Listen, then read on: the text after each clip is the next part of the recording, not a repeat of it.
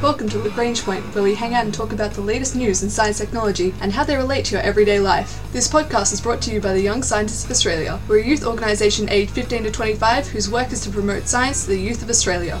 As our climate changes, wildfires become more and more common. So what's the climate impact?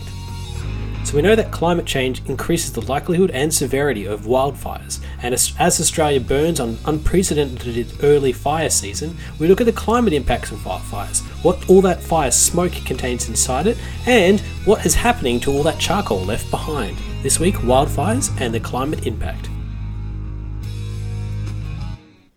Now, Australia is known for being a place with lots of sunshine, lots of grasslands, beautiful trees, and a pretty warm summer. But that summer came very early this year and on the top of the end of a very large drought that's been going now for many years. All of this means that, well, a lot of the Australian continent is actually primed for a fire. And when any storms come through or sparks happen, fires can rapidly break out. And at the moment, Australia has been suffering through over the last month or longer of a spectacular fire crisis that has burned over 3.7 million hectares, or nearly 10 million acres of land. And it's led to a substantial number of buildings being destroyed, over many thousands, as well as sadly some lives lost. And this is a huge crisis engulfing many different states, Queensland, New South Wales, even South Australia now. And that's only now in December. Well, you might say, well, December seems pretty late. It's obviously in summer, but it's actually quite early for a typical Australian fire season when the hottest and driest portions are usually January, February. And we had fires starting in October. Now, that is quite scary to think about and is obviously exacerbated by climate change increasing the severity and likelihood of these large megafires taking place. But another effect of these fires is in fact huge amounts of smoke. When such a large portion of your country is on fire, it's equivalent to the size of Belgium or Wales, the countries.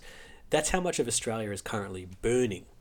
And that means that there's huge areas that have been reduced to ash and also caused a lot of smoke haze. Now, in areas like Sydney, they've been dealing with smoke haze now for weeks. The smoke haze has such a detrimental effect that at times it can, in daylight, block out the sun and make it appear almost dusk-like. So sandy and so thick is the smog. And that is quite unusual for Australian cities.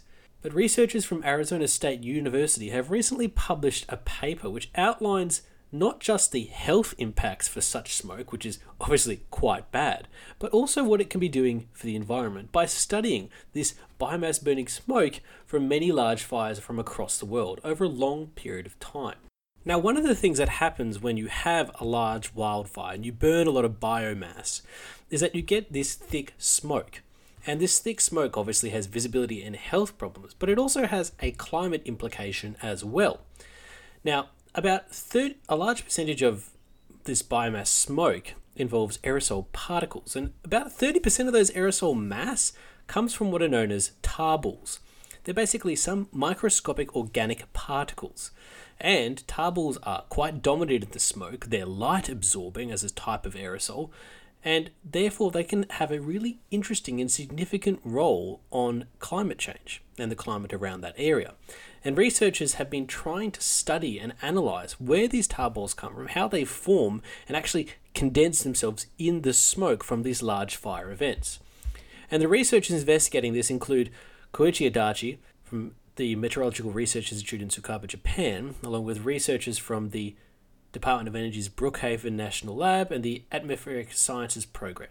They've recently published a paper in the Proceeding of the National Academy of Sciences, trying to figure out how these spherical tar balls form inside this smoke. Now, what they found is that these tar balls form in the large smoke clouds through a rapid chemical and physical change that occurs inside the organic aerosols present in this smoke. And it happens right at the very start of the smoke production. So just after the burning takes place, as that big smoke plume rises, it undergoes a rapid transformation.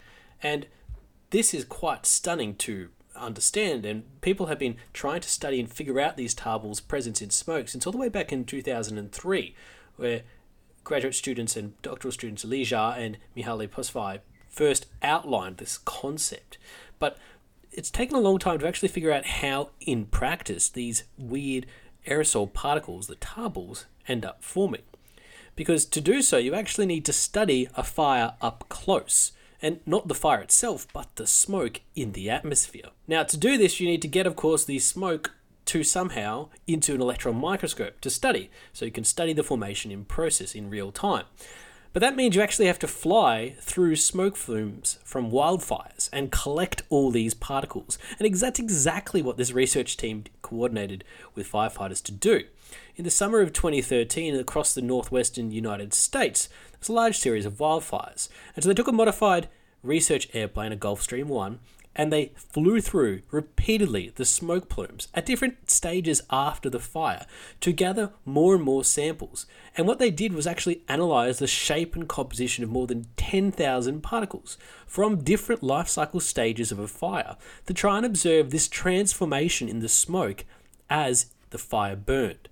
Because a lot of complex chemical reactions were in fact taking place. They became a lot more visible once you put them in an X-ray spectroscopy. So what they found is that the tar balls sort of started off as a small percentage. Over time, they sort of grow and envelop and transform, and most of the smoke has a larger and larger portion of these tar balls inside it. They sort of dominate the aerosol mixture inside the smoke. Over time, their chemical composition changes from being potassium dominant to being nitrogen and oxygen dominant, obviously as a result of the burning of the biomass process. And the particle roundness and size also increase with time as well. So as the fire goes on and the smoke sits there and drifts up, it undergoes a chemical transformation. And that is pretty strange to think about, because the more and more these aerosols change, the larger they condense and have larger impact. It means that when we try and have a climate model to understand the impact of these large wildfire events, where let's say an entire continent like Australia could be covered in smoke, that means that there's going to be a significant portion of that smoke having a larger and larger aerosol content, which can lead to more and more impacts on the global climate. Because as we know, aerosol composition can play some pretty nasty things to the composition of our own environment. So understanding the way smoke behaves and changes over time on a chemical level is very important, because it means that when we have our climate models and we, as meteorologists, start to monitor and predict the way in which smoke clouds will behave and their impact on the environment around them, knowing that they're also rapidly evolving and changing as a result of the fires that produce them is an important part of the research. It's easy to think of a smoke cloud as something static and that will hang around the fire.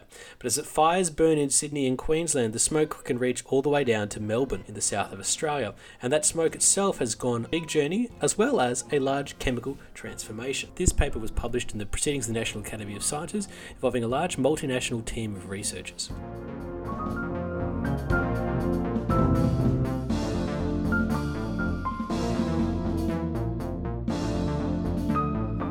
We talked about the impact of smoke from wildfires, but there's also another important role that forest or grasslands play in our global climate, and that is, of course, of capturing atmospheric CO2 and sequestering it into the ground.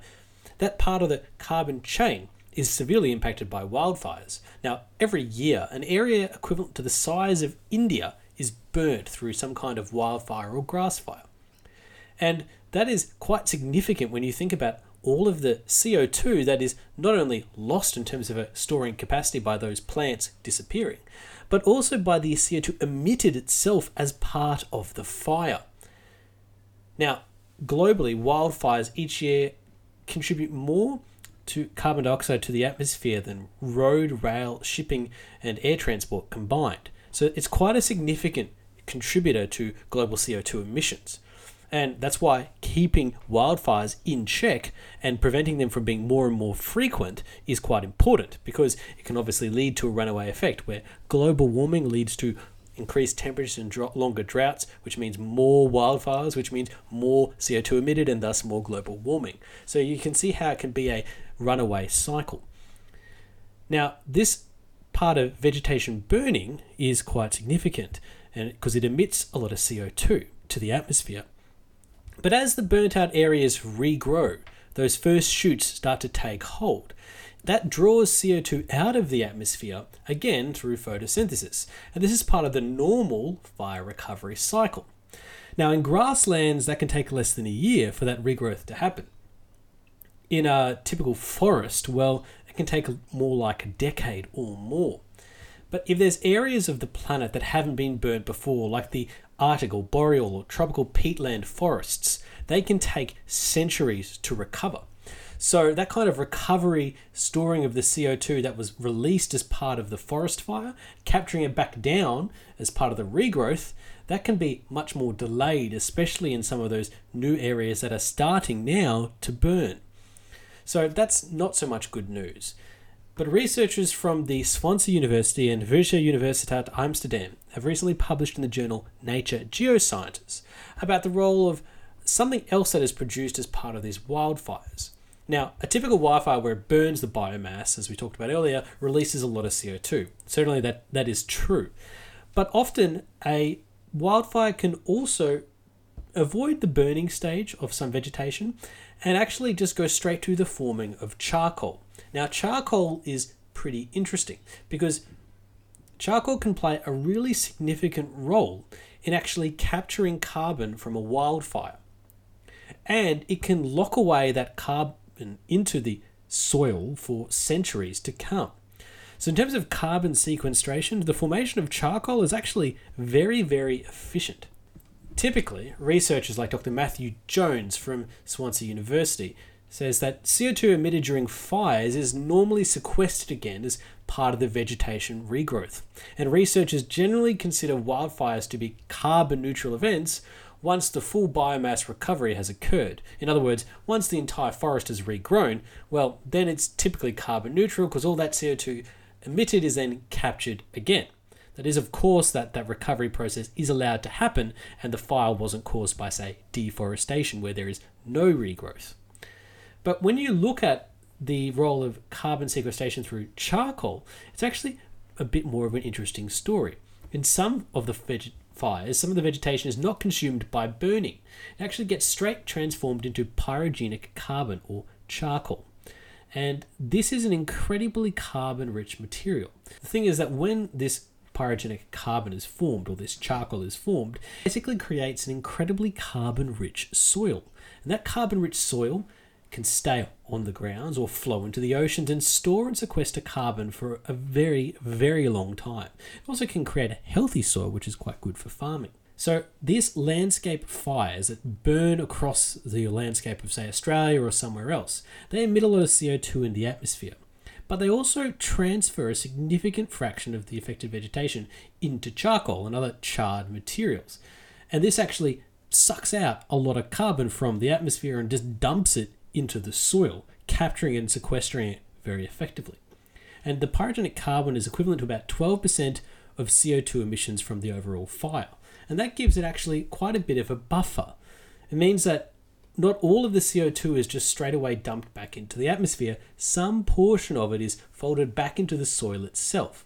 So whilst climate change will lead to more and more wildfires, which will lead to more and more atmospheric CO2 emissions from wildfires, it also means more, purely because of the scaled percentage, more of this pyrogenic carbon creation and storage. So the vegetation is allowed to recover in the wildfire burnt out areas. You also end up with this bonus carbon in the soil. So it's carbon taken out of this atmospheric carbon cycle and stored safely in the soils, lakes and oceans, which will then be trapped for centuries to millennia, which actually helps in the long run for the climate. So that part as well is good. So although CO2 emissions are rising by human activity, including importantly deforestation, that is a significant risk to the overall global climate. But the natural burning process itself, in and of itself, isn't necessarily bad. And then on the whole, as long as the forest is given time to recover, it can be considered net neutral and also in some ways enriching the soil around it.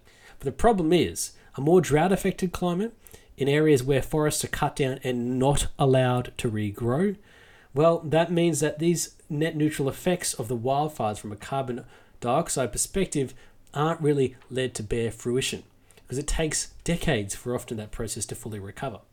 But it does go to show the important role that charcoal has played and will continue to play in capturing some, 12%, of that CO2 emission and storing it in the soils, and how intrinsically linked our ecosystems can be to processes that do seem like natural disasters and the roles that they help play in recycling carbon through the full carbon cycle.